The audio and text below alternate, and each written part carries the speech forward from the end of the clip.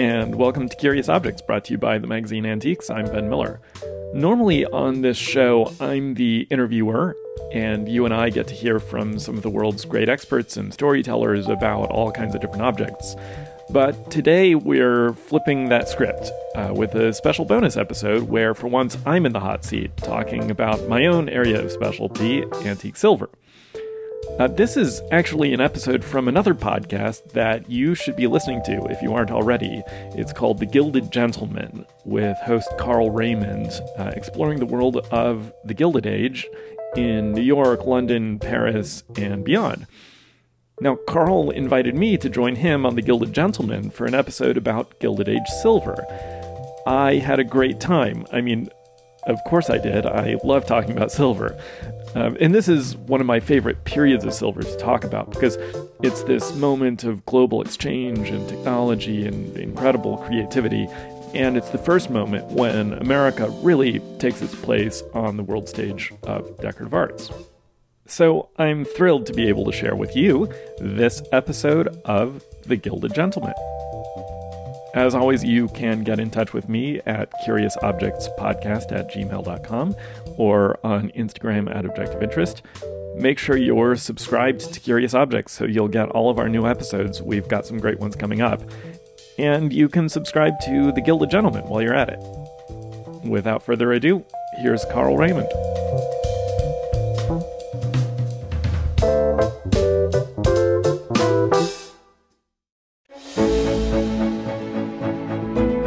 During America's Gilded Age, that last quarter of the 19th century, all that glittered, and there was plenty, wasn't always gold. No, my friends, it was sometimes silver. Silver was a precious and sumptuous extravagance and found its way not only into coinage, but elegant jewelry and accessories. And most famously, to some perhaps, silver made up the beautiful and exquisitely designed flatware, along with candelabra, étagères, épergne, dishes, salvers, servers, and dozens of different utensils for the grand dining tables of the Gilded Age. Just take spoons, for example. Any good Gilded Age grand dinner table could have its jelly spoons, its orange spoons, sauce spoons, ice cream spoons, pea spoons, horseradish spoons, and caviar spoons, all arrayed to be admired. The 19th century in America changed the way silver was designed, how it looked, and how it was valued. It was the era of great silver makers and designers, from New York's great Charles Tiffany to Providence, Rhode Island's Gorham Silver Manufacturing Company. My guest today, Ben Miller, in association with the magazine Antiques, will take us on a tour through the 19th century with a silvery point of view and share some fascinating insight into just what was found on the grand gilded tables of the Gilded Age elite.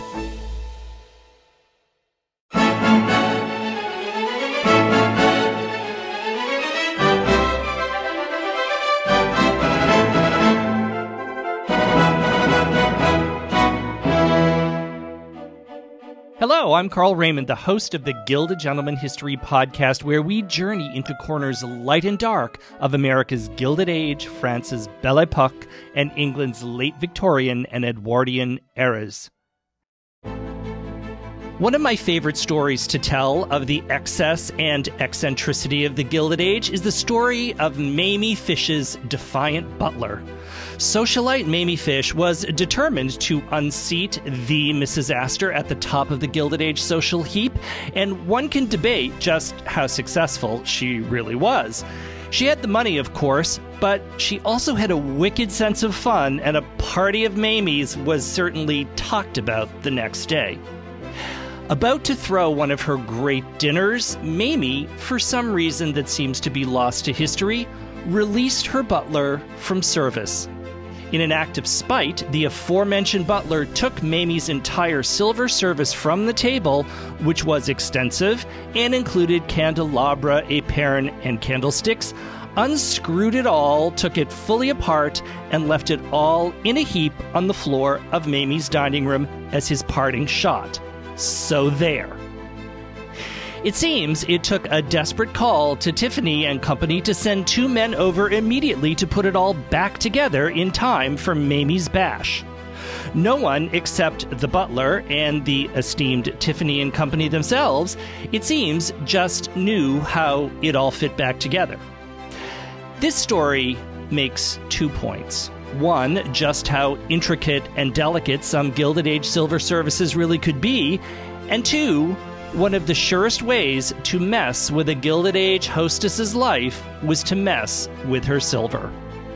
Extensive and expensive, silver was crucial to the Gilded Age entertaining battle gear, and the more one had, the finer it was, and the more costly, all of which was one more chance to show off one's status and secure a place in society. Silver from vases to punch bowls to salt cellars and servers and salvers and wine chillers, teapots, coffee pots, to say nothing of ceremonial cups and bowls and baskets, all became works of art unto themselves as a result of the great and refined craftsmanship and a new era of design that influenced silver manufacturing during the 19th century.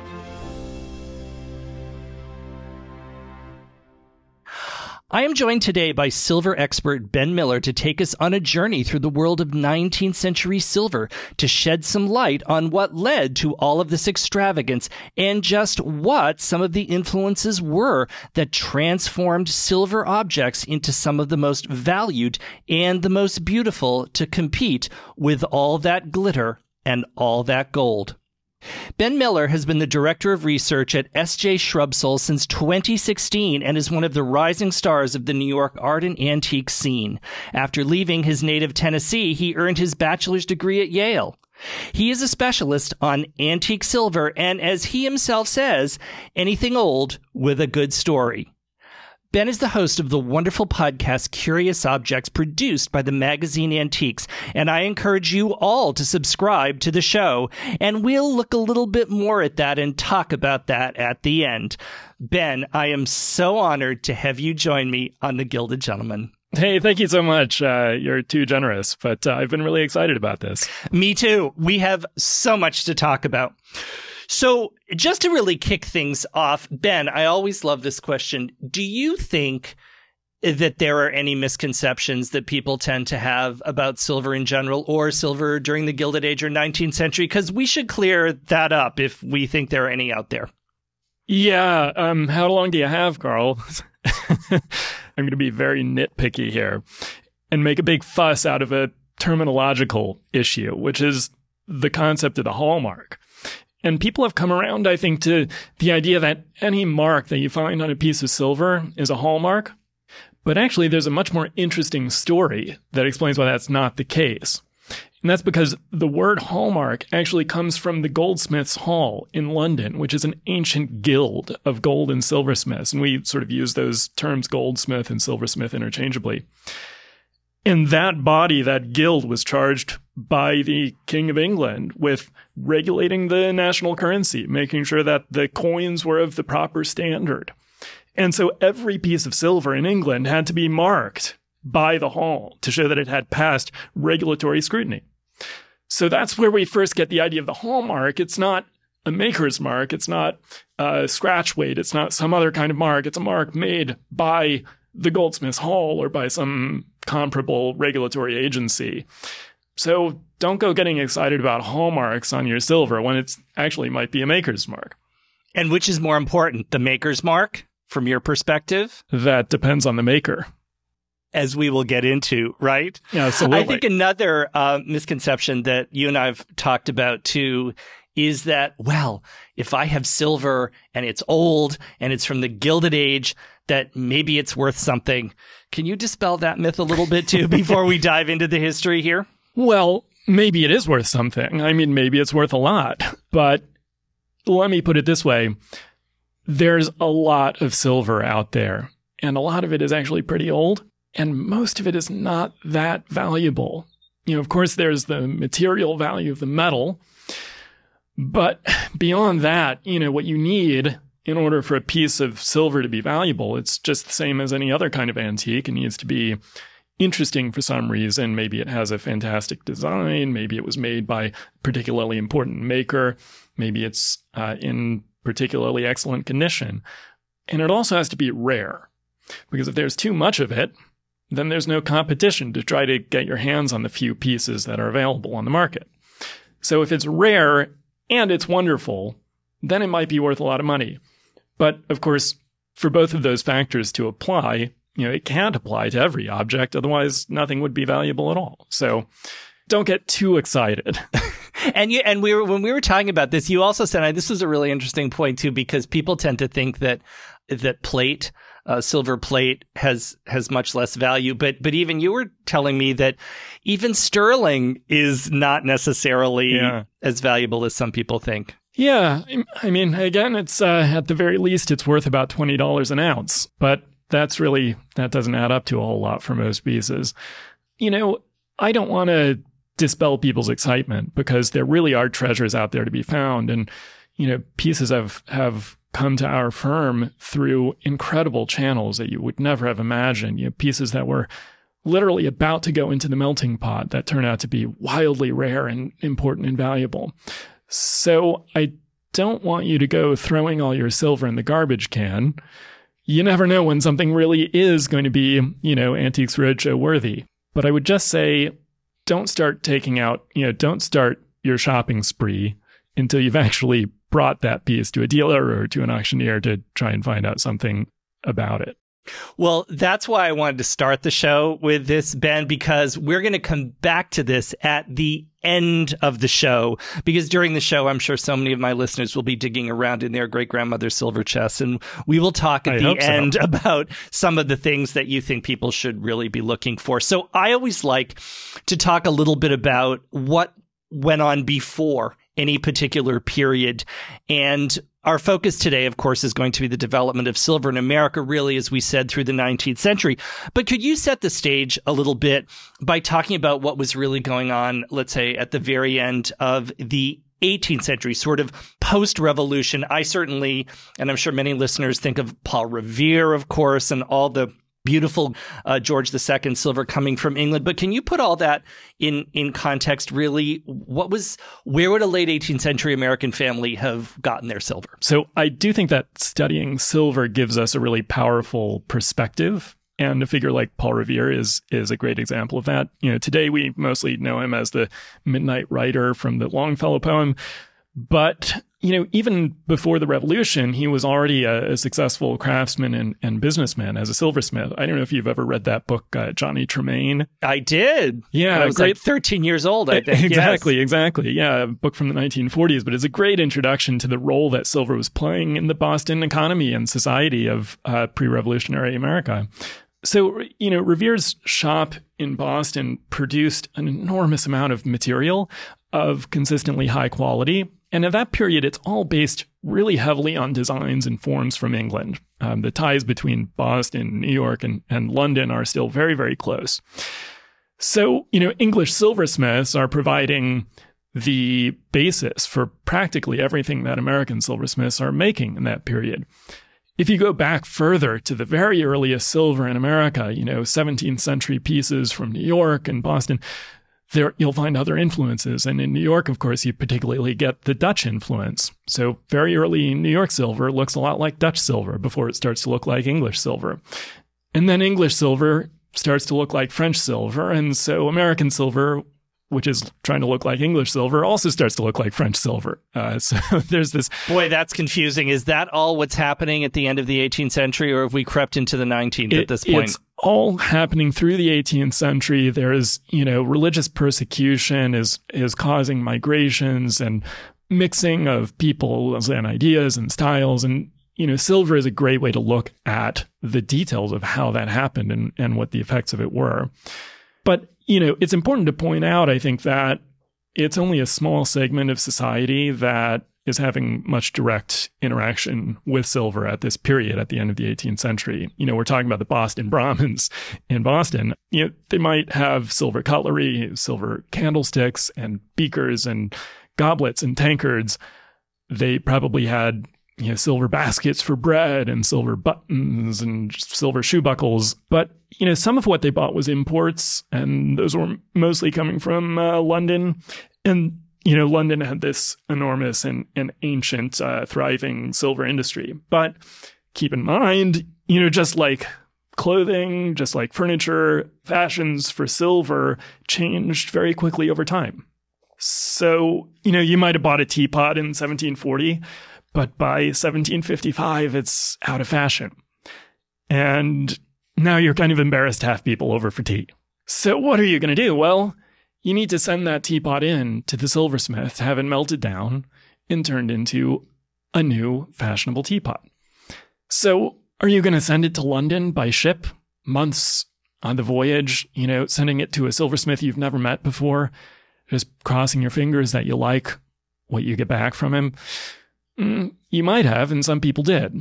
But the appeal of local shopping was pretty strong. And so a lot of what the silversmiths in New York and Boston and other American cities at this time were doing was taking old objects, old, mostly English pieces of silver, and refashioning them to keep up with the times. Walk the piece down to Paul Revere's shop, get it back a couple of weeks later, and Bob's your uncle.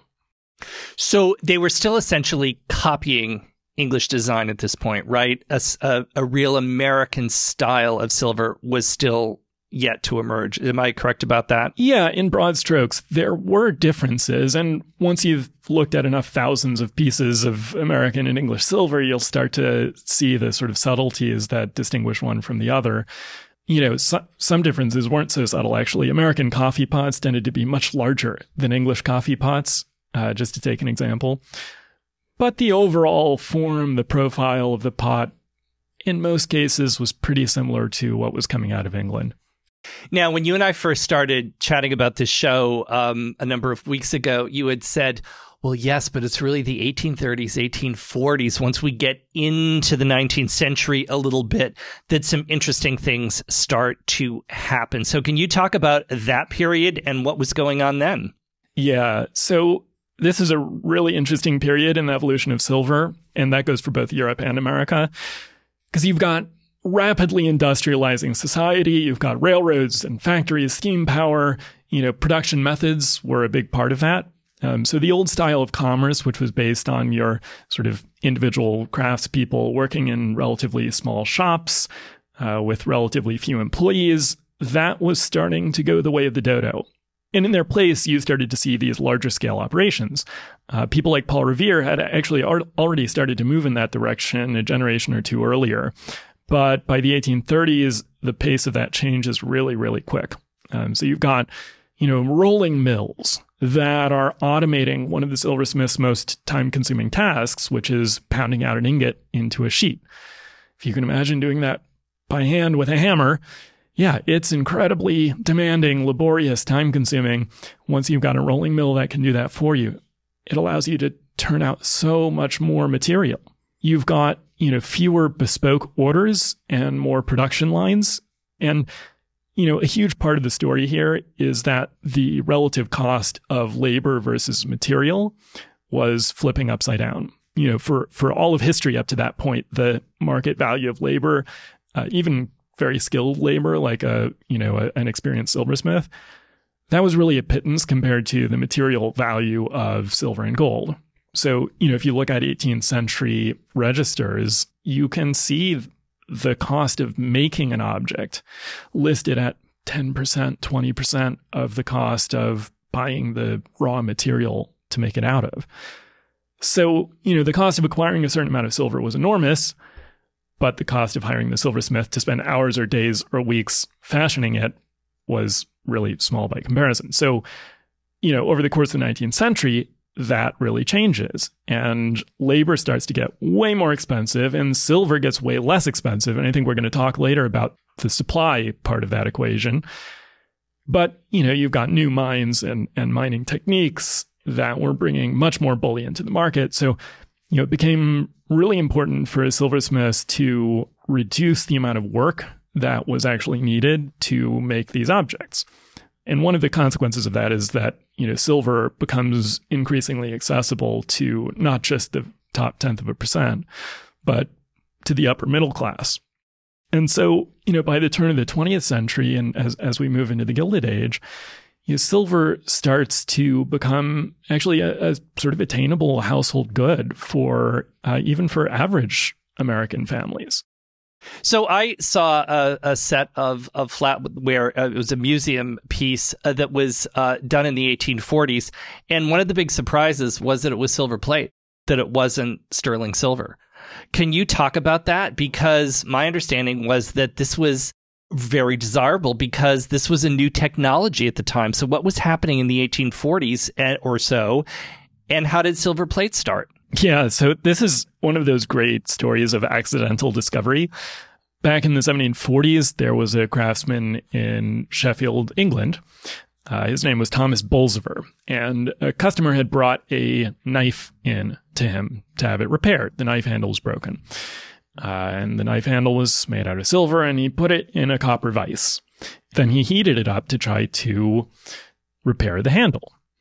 But he heated it up a little too much, and the silver actually was just like on the verge of melting. And when he cooled it down and tried to get it back out of the vise, he found that the silver from the knife handle and the copper from the vise had fused together seamlessly to the point he couldn't get them apart at all. And he thought, oh, that's interesting.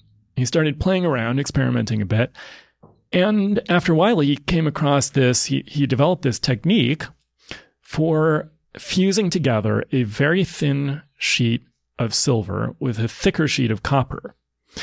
And they fuse together so perfectly that you can actually hammer that sheet just like you would hammer a sheet of pure silver, which meant that you could make pieces in the same way that you would make a piece of silver that would have that silver appearance, but which had much, much lower raw material costs. So this became a wildly successful commercial enterprise, and by the 1780s and 90s, huge quantities of this stuff was being produced in Sheffield, and it became known as Old Sheffield Plate. It was an industrial process, and it required specialized machinery, so you don't see much Old Sheffield Plate being made in America.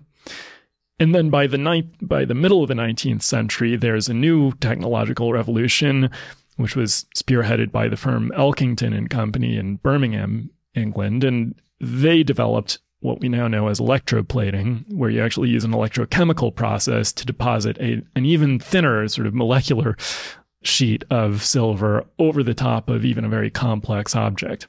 So by the time of the Gilded Age, Old Sheffield Plate was, as far as I know, was not really being produced in any meaningful quantities, but electroplate had started to replace it.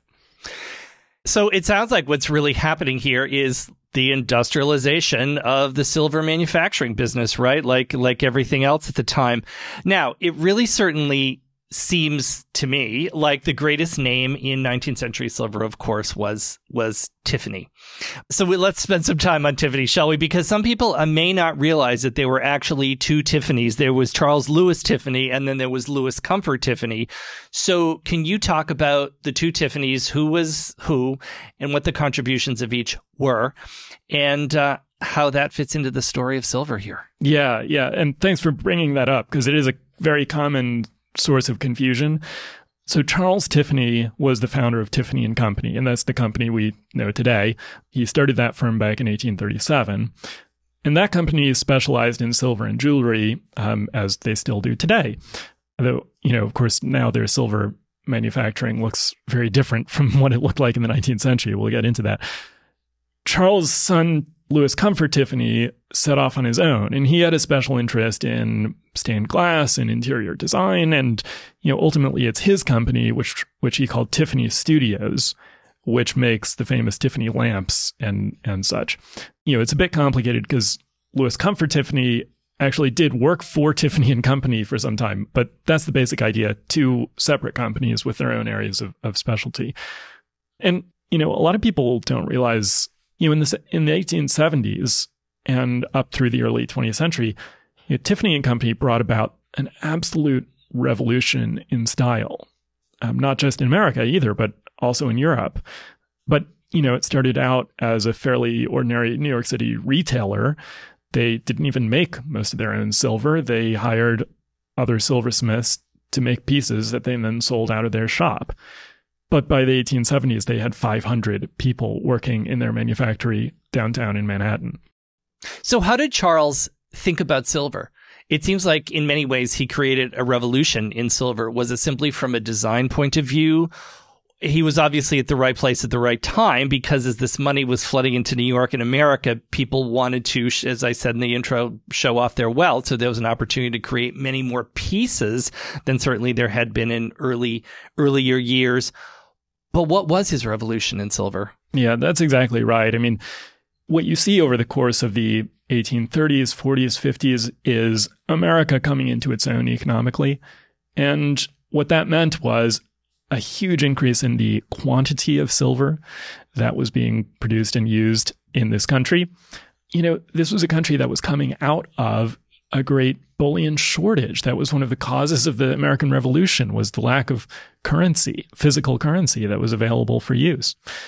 But by the middle of the 19th century, again, things were turning a bit upside down economically. You started to have much larger supplies, much larger availability, and because of the improved production methods, a company like Tiffany that was positioned to take advantage of those changes, that could hire a large number of people and acquire the right tools and equipment, they could scale up to a degree that craftspeople before that had just couldn't even have conceived of. Now, we're going to come back to Tiffany in just a few minutes, but what about some other manufacturers at the time? Can you talk about, for example, Gorham came on the market, and there were some others. I think that's going to be interesting to people because we only think of Tiffany, but there were some others in this game too. Yeah, absolutely. You had firms trying to do really ambitious silversmithing work all up and down the eastern seaboard, from Massachusetts down to Baltimore. And some of these firms became household names. You have Whiting and Company, you have Samuel Kirk. Gorham is a really important one because they were one of the only firms that could really stand toe-to-toe with Tiffany, at least when it came to the very top end of what they were producing. And once again, like Tiffany, you know, they started as a small shop in Newport, Rhode Island, primarily selling spoons. But it was in 1848 that Jabez Gorham, who had founded the firm, he stepped down, sold the company to his son. And John, his son, had great ambitions for the firm. Right away, they started to expand rapidly. They moved away from the traditions of small-scale craftsmen and the apprenticeship model. They started to manufacture a wide variety of products, hollowware. You know, it wasn't just spoons anymore. And they were using steam power. They were one of the first silversmithing outfits to adopt steam power in their production and other methods of automation and industrialization. And right away, you know, Gorham was also starting to think more ambitiously about design. They didn't just want to be selling objects. They wanted to be selling eye-catching, recognizable objects, not just meeting the demands of contemporary taste, but actually trying to shape that taste themselves. So they hired a design director, they staffed a design department, and by the time of the Civil War, Gorham was widely recognized as a force to be reckoned with. You know, their silver could be found in the Lincoln White House, and their fortunes only rose from there. Were they rising above Tiffany? I mean, who was winning this game? That depends on who you ask. If you ask me, it was Tiffany. Gorham did produce some truly remarkable objects. There's, you know, the Hiawatha's boat, which is this wonderful, evocative object that President Ulysses Grant's wife purchased from them at the Centennial Exhibition in Philadelphia. They made the legendary Century Vase, which was sort of an encapsulation of American idealism and history in an object that was also exhibited in Philadelphia at the Centennial Exhibition, 1876. And, you know, of course, this is the firm that would go on to create the famous Martelet line, which was inspired by the arts and crafts movement. Can you talk a little bit about that? Can you define that? So Martelet is one of the more recognizable terms in the history of American silver, even though it's a French word. It essentially is used to mean hand-hammered. So the way Gorham used that term was to suggest that these are pieces that are not just handcrafted, but that show off the fact that they're handcrafted. So they're often incredibly ornate. They're full of swirls. They're full of facets. They are difficult to look at without imagining the silversmith hammer making its blows across the surface. it's a word that was used in their studio for some time before they actually started to use it as a marketing term. But they found it was a very successful marketing term, which is evidenced by the fact that people still talk about it today. And it's, this is all coming out of the arts and crafts movement, which, is trying to reverse this trend toward automation and industrialization and sort of refocus the concept of silversmithing around the idea of the individual craftsman. So when we look at pieces of silver by Tiffany next to pieces of silver by Gorham, are there things that we, with our untrained eyes, should be aware of that we can start to look at to distinguish some of the quality and the differences between the two? I think the best way to think about this is on a period-by-period basis, because there are historical moments when Gorham and Tiffany are both putting out pieces that are pursuing very similar stylistic concepts. This is another area where, after looking at thousands of objects, you start to develop a bit of an intuition for it. As a rule of thumb, Gorham did a lot more work in copper. They didn't just work in copper and silver either. They were famous for producing large-scale bronzes. So they had really taken on metalworking at every scale and in every context. But Tiffany would incorporate other metals into their work, copper and gold and their own proprietary alloys. Gorham really featured some of those secondary metals in a way that it's rare to find in Tiffany objects. And with that, Ben and I are going to take a little break, and we will be back to continue our story of silver. This episode is supported by the International Society of Appraisers, a nonprofit association of experts, connoisseurs, and educators who want to remind you that priceless isn't a value. And they can help you find out what it's really worth. The International Society of Appraisers has qualified decorative arts, fine art, and gems and jewelry appraisers across the United States, Canada, and the globe. Their appraisers are all USPAP compliant, so you can rely on their expertise. And they're trained in valuation for insurance coverage and claims, charitable donations, state tax, and more. Visit isa-appraisers.org or International Society Appraisers on Instagram to find an appraiser in the right location and with the right knowledge for you. And check out their online and in-person courses and conferences with upcoming subjects including Japanese prints, indigenous art, and gems and jewelry. You can even take their course in appraisal studies or their specialty courses for an easy way to turn your connoisseurship into a career. Again, that's isa-appraisers.org.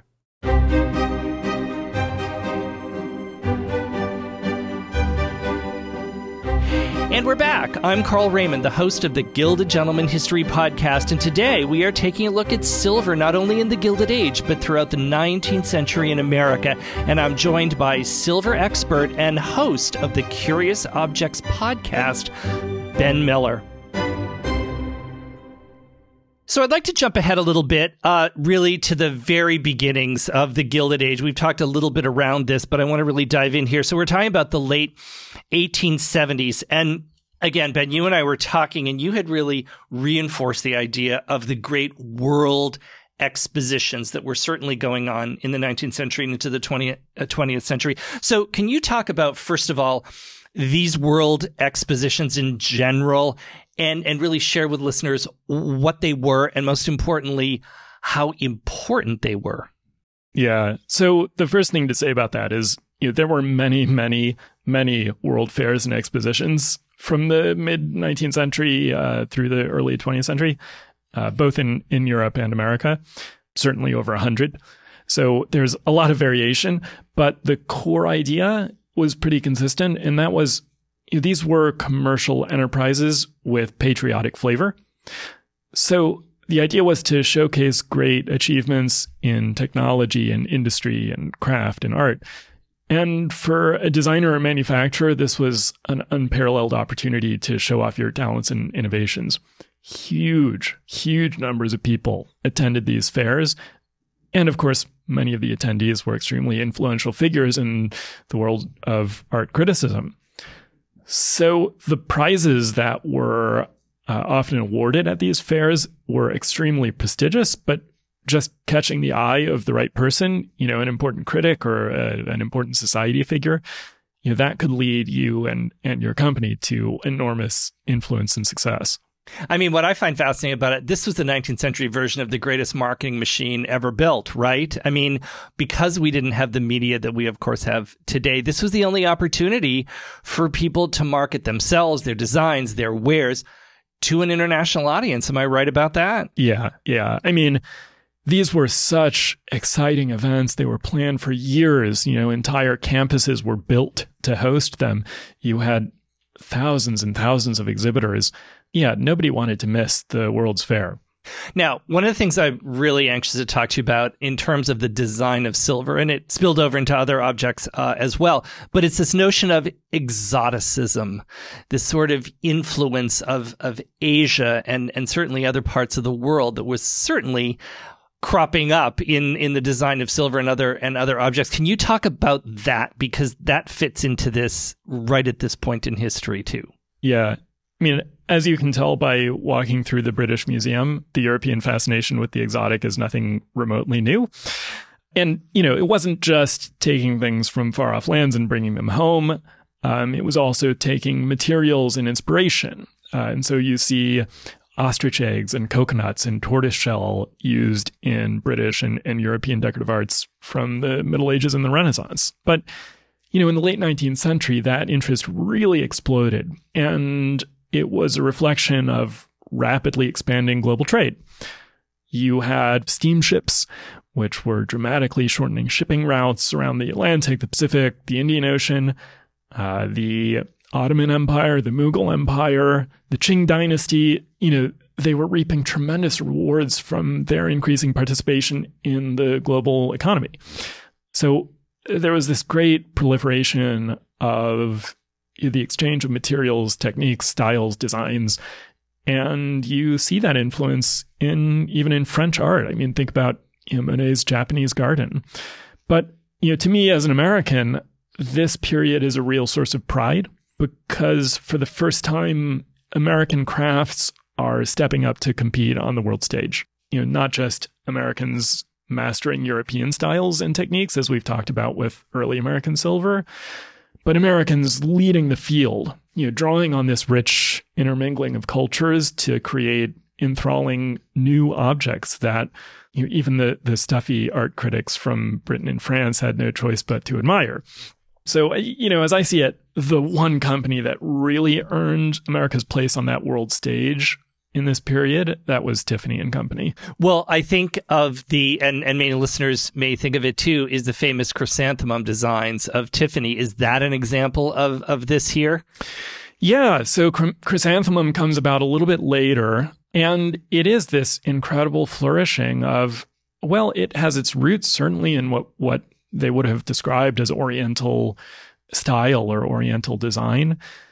But, a chrysanthemum piece from Tiffany didn't look like a piece of Chinese or Japanese metalwork. It looked like a piece of Tiffany metalwork. So in looking at these world expositions, there was one particularly, the Paris exposition of 1878. Can you talk a little bit about that one? Because it seems, based on what I've read and you and I have chatted about, that was an important time. What happened then? Yeah, so Tiffany at this time had a design director named Edward C. Moore. And Moore had assembled this incredible collection of Asian art and decorative arts. And by the way, part of that collection actually came to him courtesy of Christopher Dresser, who had been hired by Tiffany and Company to go to Japan and collect a bunch of things and bring them back. That whole collection, by the way, Moore bequeathed to the Metropolitan Museum of Art. And it's still there. It's a wonderful collection. And the curator there, Medill Harvey, has just published a book about it. We're looking forward, I hope, to an exhibition in the not too distant future. That is a fantastically interesting subject in itself. But, Moore set out to create a new category of work for Tiffany based around the inspiration that he was drawing from this collection, among other sources. This is the style that came to be known as Japanism or Japanesque. We're talking here about extremely visually distinctive objects, which are recognizable for a number of features. Probably the best known is the faceted surface that Tiffany gave to these pieces. What does that mean? Can you define that? Yeah. So what that looks like is, it's funny because, an English silversmith of the 18th century would have looked at a piece like this and thought, oh, you just didn't finish it. Because basically what they did was they hammered the surface with fairly large hammers without smoothing it out. So instead of having that perfectly smooth, round surface, finished to a mirror shine, you had this almost honeycomb-like but random and inconsistent pattern across the surface. And this particular technique was so popular, it was not only adopted by other firms like Gorham, but it actually became one of the chief indicators of arts and crafts metalwork.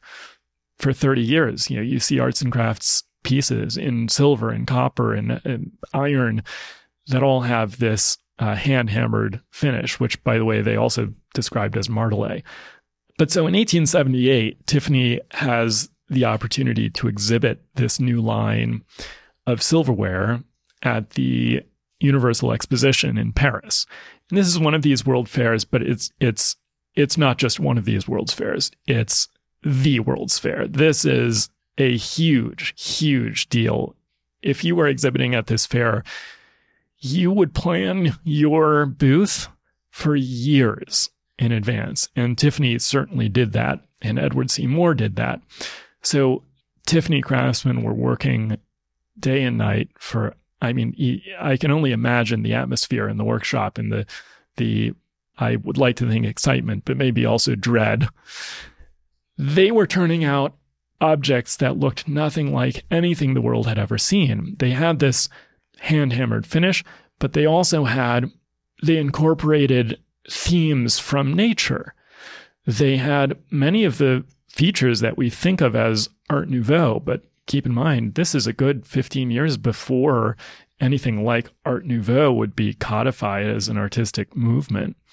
So you see leaves that are changing colors with a complexity of different metallic alloys, creating these wonderfully evocative color combinations. You see the decay of nature. It's not idealized. It's, the leaves are rotting. You have beetles scampering over tree roots. You have gourds with bug-eaten holes in the sides of them, and all of this stuff that maybe sounds a little gross as I'm describing it, but when you look at the object, it's transformative and absolutely transfixing.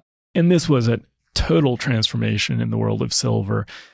When the exhibition opened in Paris, the world stood up and paid attention. And that's what I'm talking about when I say that this was a moment of real American achievement. Yeah, they took home the prize, the major prize at the fair. This was an enormous coup for Tiffany, and the company would benefit from that for generations. One of the things that it seems like Tiffany really pioneered, and certainly maybe some other companies did too, but it's this idea of the silver designer. Instead of this sort of standard designs coming out of companies there, and John Curran was one name. You've mentioned some others. Can you talk about that? Because it seems like we're getting a little celebrity-ish here with some of these designers, and that was a new thing too. Am I correct about that? Yeah. The whole idea of design is a bit of a novelty in this period. Not that pieces of silver and furniture and other decorative arts hadn't been designed. Of course, they had been designed for as long as they had been made, since the days of cavemen.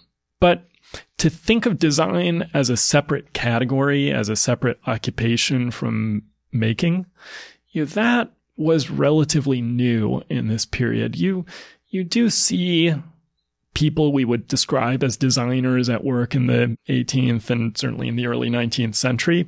But what Tiffany was doing, and what firms like Gorham would also do in their workshops, was really separating the work between the craft and the design. We've talked about Edward Moore, who was a legendary design director for Tiffany. Pauline Farnham is another fairly famous name to come out of Tiffany and Company.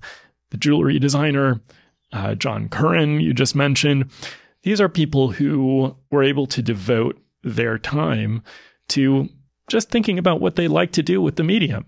They weren't, fulfilling the latest order. Well, sometimes they were, but generally speaking, they were charged with thinking about what is the image of this firm going to be? What kinds of pieces are we going to make? They were working really as artists. And maybe in reality, that's not too different from how a great 18th century silversmith was working. But certainly the way that the company was thinking about these people's roles had changed pretty dramatically. I'm really curious to ask you about the actual composition of silver. Now we're going to sound very technical for a couple of minutes, but the reason I bring it up is you said a few minutes ago, you were talking about how companies would use silver and blend it with other metals to give a different quality to the silver, a different sheen, a different glint, as we say here in the Gilded Gentleman. Can you talk a little bit about that? What was silver made of in general at the time, and where was it coming from? Where, here in the United States or elsewhere? Yeah, so starting in the 14th century, the British government, as I discussed when we were talking about hallmarks, had a legal requirement for what they called the sterling standard, which is to say 92.5% silver by weight. So as you warned your listeners, we are getting technical here. But when you talk about sterling silver, that's what you're talking about, 92.5%. Now, there are different standards that have been used at different times. So even England at a certain period in the early 18th century had a slightly higher standard called Britannia. Spanish coins were generally made to a lower standard, and that's important for American silver because in America, the silver that was being made here in the colonies and in the early republic was basically melted down from a random assortment of British silver and Spanish silver and other things. So the standard of silver that ended up being predominant in America is what we call coin silver, and that's closer to 90%. The rest of it, by the way, the other 7.5% or 10% is mostly copper with a few other elements thrown in there. It does make a difference in terms of how you work the silver because smaller copper content makes the metal more malleable. One of the things Tiffany does in the mid-19th century is they officially adopt the sterling standard. At a time when most of the silver being made in America is what they called coin silver, Tiffany made a big hoopla about how they were selling sterling silver. That was very effective as a marketing ploy, and actually Gorham took them a while, but they eventually followed suit, and pretty soon all the other American manufacturers were also advertising sterling silver. Actually, toward the very end of the 19th century, Gorham starts making silver in an even higher standard. So some of the Martellet silver that we were talking about earlier gets up toward 96%.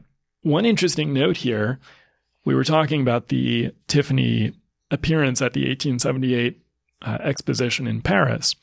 One of the things that really astonished the world when they first saw these pieces that in the Japanese style that Tiffany had brought to that show was that they weren't just silver, they actually incorporated other materials. And Tiffany referred to these pieces as silver and mixed metals. And they made these alloys that sometimes it was just, we're going to change the ratio of silver and copper. Sometimes these metals were created in unusual ways. They were, dyed with beet juice. They were artificially patinated, creating these really interesting colors that you wouldn't see on pieces made by other manufacturers or certainly made by silversmiths in England. And one of the reasons you didn't see it on pieces by silversmiths in England is that it was literally illegal for them to make pieces of silver that incorporated copper or other elements. And that again goes back to the regulation. The British government requires that pieces of silver be 92.5% silver by weight.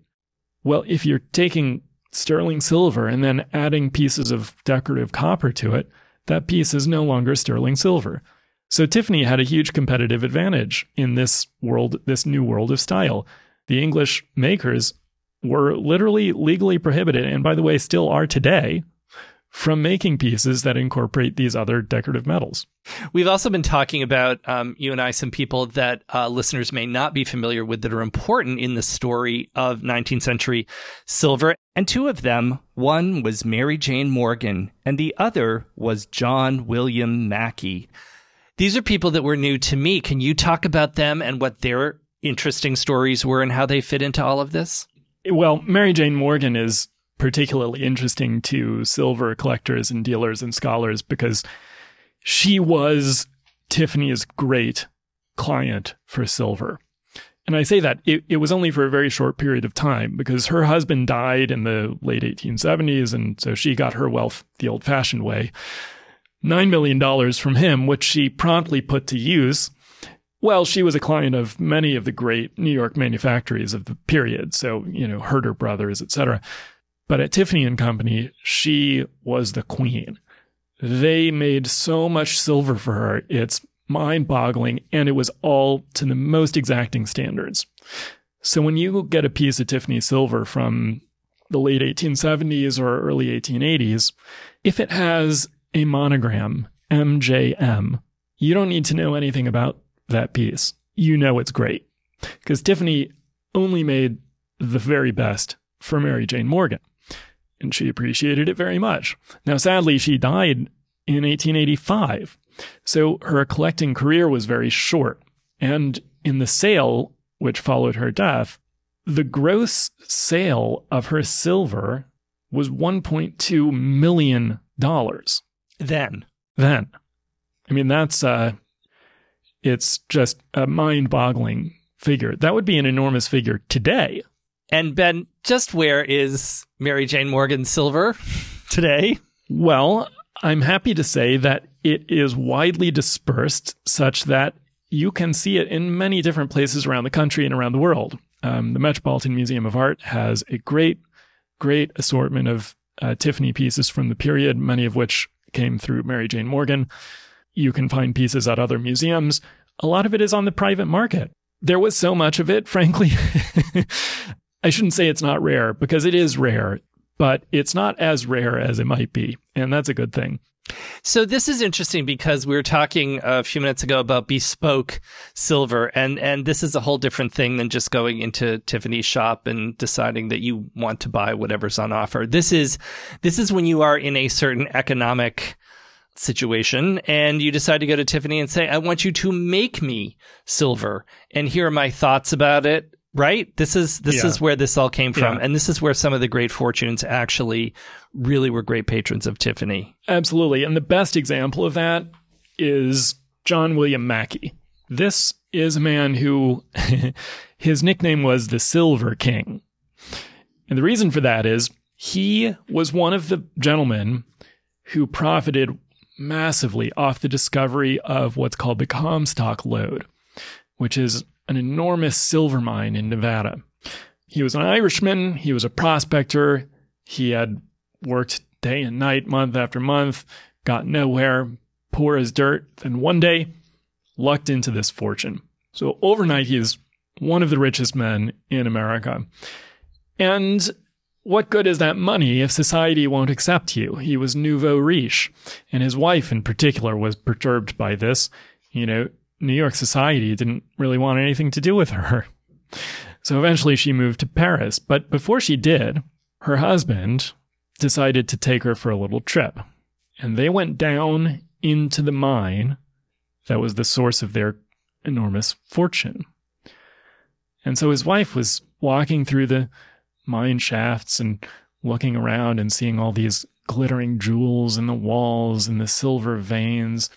And the story goes that she turned to her husband and said, honey, will you have something made for us out of the silver from our mine? So Mackey got on the phone with Tiffany. Well, I should say he probably got on the telegram with Tiffany. And he said to them, I am shipping you 2 tons of silver. And I want you to make me the greatest dinner service that you have ever made. And they did. And they set 200 workers to work on this over the course of 2 years. And they made a dinner service with 1,250 pieces. And you have to imagine, this is not just flatware. This is everything. This is candelabra. This is centerpieces. This is... Oh, back to Mamie Fish, right? That sort of thing. Yes. The whole 9 yards. In fact, it was housed in 9 enormous mahogany chests, and they transported it across the Atlantic to show at the 1878 exposition in Paris, where it was one of the most extravagant pieces on offer at the entire show. I can imagine. Well, I should say not on offer. Right. It was already owned by Mackie. But if you had the resources, and in this case, he literally had the resources, the physical silver, but if you had the money for it, Tiffany could do extraordinary things for you. And can we see bits of the Mackie silver today? Absolutely. Where is it? So again, like Mary Jane Morgan's collection, it's been fairly widely dispersed. It did pass down through various branches of the family, and some of it has been sold here and there. A few family members still have pieces of it, and I was talking with a gentleman not too long ago who actually still has one of the chests, which would be extraordinary to see. But a great deal of it has come on the private market. Our firm has sold several of those pieces to museums, including the Metropolitan Museum, where you can go and see some of it. And just to get you a little more excited about it, again, this is not just plain old silverware, right? The pieces that we recently sold to the Metropolitan Museum are these fantastically detailed gilt and enameled objects that they sort of boggle the mind as to how you could even make a piece like that. The fastidiousness of the craftsmanship is absolutely extraordinary. So, Ben, as we cross the century point and we really get into the early 1900s, sort of as we wind down our little tour here, can you talk a little bit about what was going on in the world of silver design as we sort of leave the Gilded Age and get a little bit into the 20th century? As we get into the 20th century, the whole landscape of decorative arts starts to turn upside down once more. On the one hand, you have the sort of continued influence of William Morris and John Ruskin and Charles Ashby and the arts and crafts movement. And these people are emphasizing the spiritual value of handmade objects.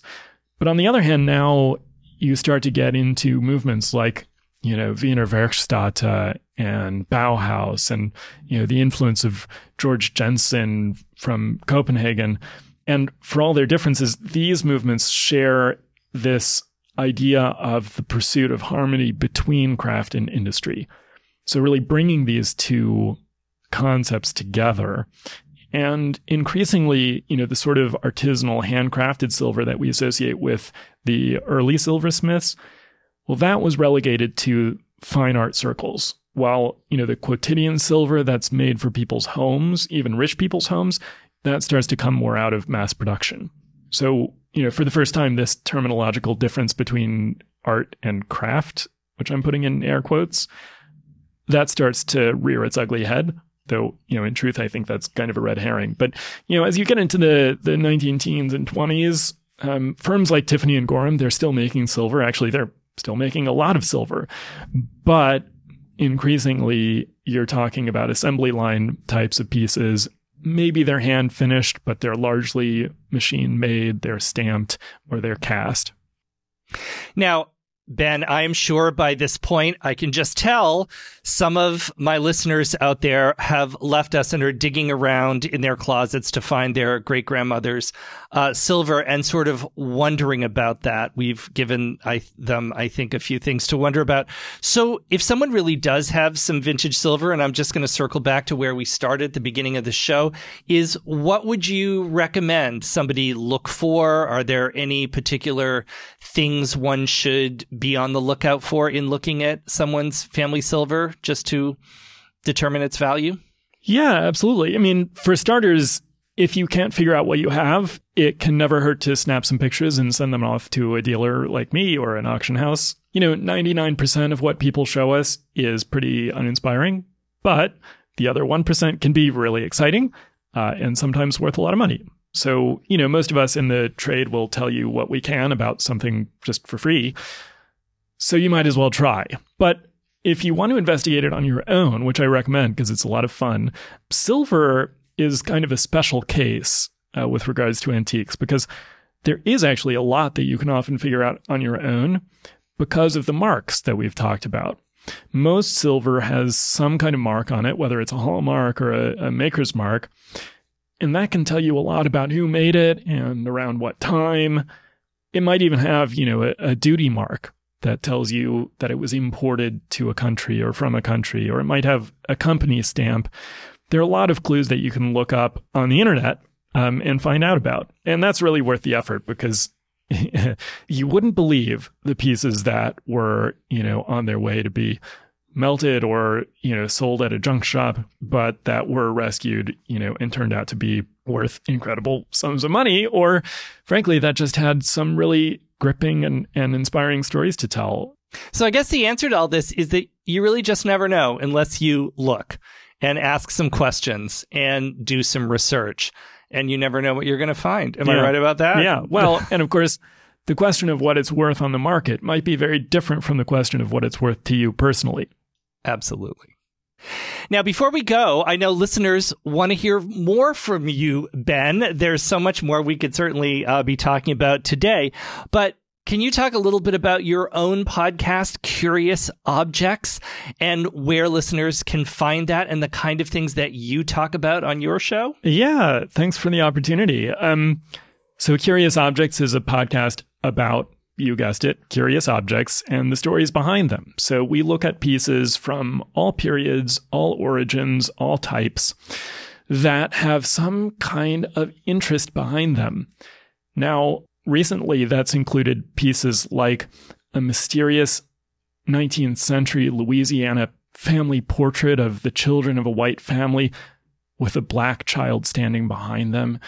And what's the story behind that? Why was that black child included in that portrait? And why then was he erased from it for over 100 years before it was rediscovered? There's actually a story in a recent episode about a piece of old New York silver. So if you're interested in colonial American silver from the 1730s and the path that that's charted through, New York and South Carolina. Again, I think silver is a fantastic entry point into history of almost any period because it intertwines with every element of life. But every type of object has its own story to tell, and that's exactly what we're trying to do with Curious Objects. So you can find that on your favorite podcast app or at themagazineantiques.com. The Magazine Antiques publishes the podcast. I just love listening to Ben's show, and so I certainly encourage all my Gilded Gentleman listeners to listen to you as well. So, Ben, thank you so much for joining me today on The Gilded Gentleman. Thank you. It's been a pleasure. And a great thank you to the Magazine Antiques, in whose association we created this episode today. And to my listeners, thank you for joining me for another episode of the Gilded Gentleman History Podcast. The Gilded Gentleman is produced by Bowery Boys Media, and this episode was edited and produced by Kieran Gannon. I invite you to join the show as a patron on patreon.com/The Gilded Gentleman. Your support truly helps me in a very real way to manage the costs of research and writing and recording the show. I could not do it without you. And I'll see you soon. What's life without a little glint of gold? But for this week, only maybe a glint of silver.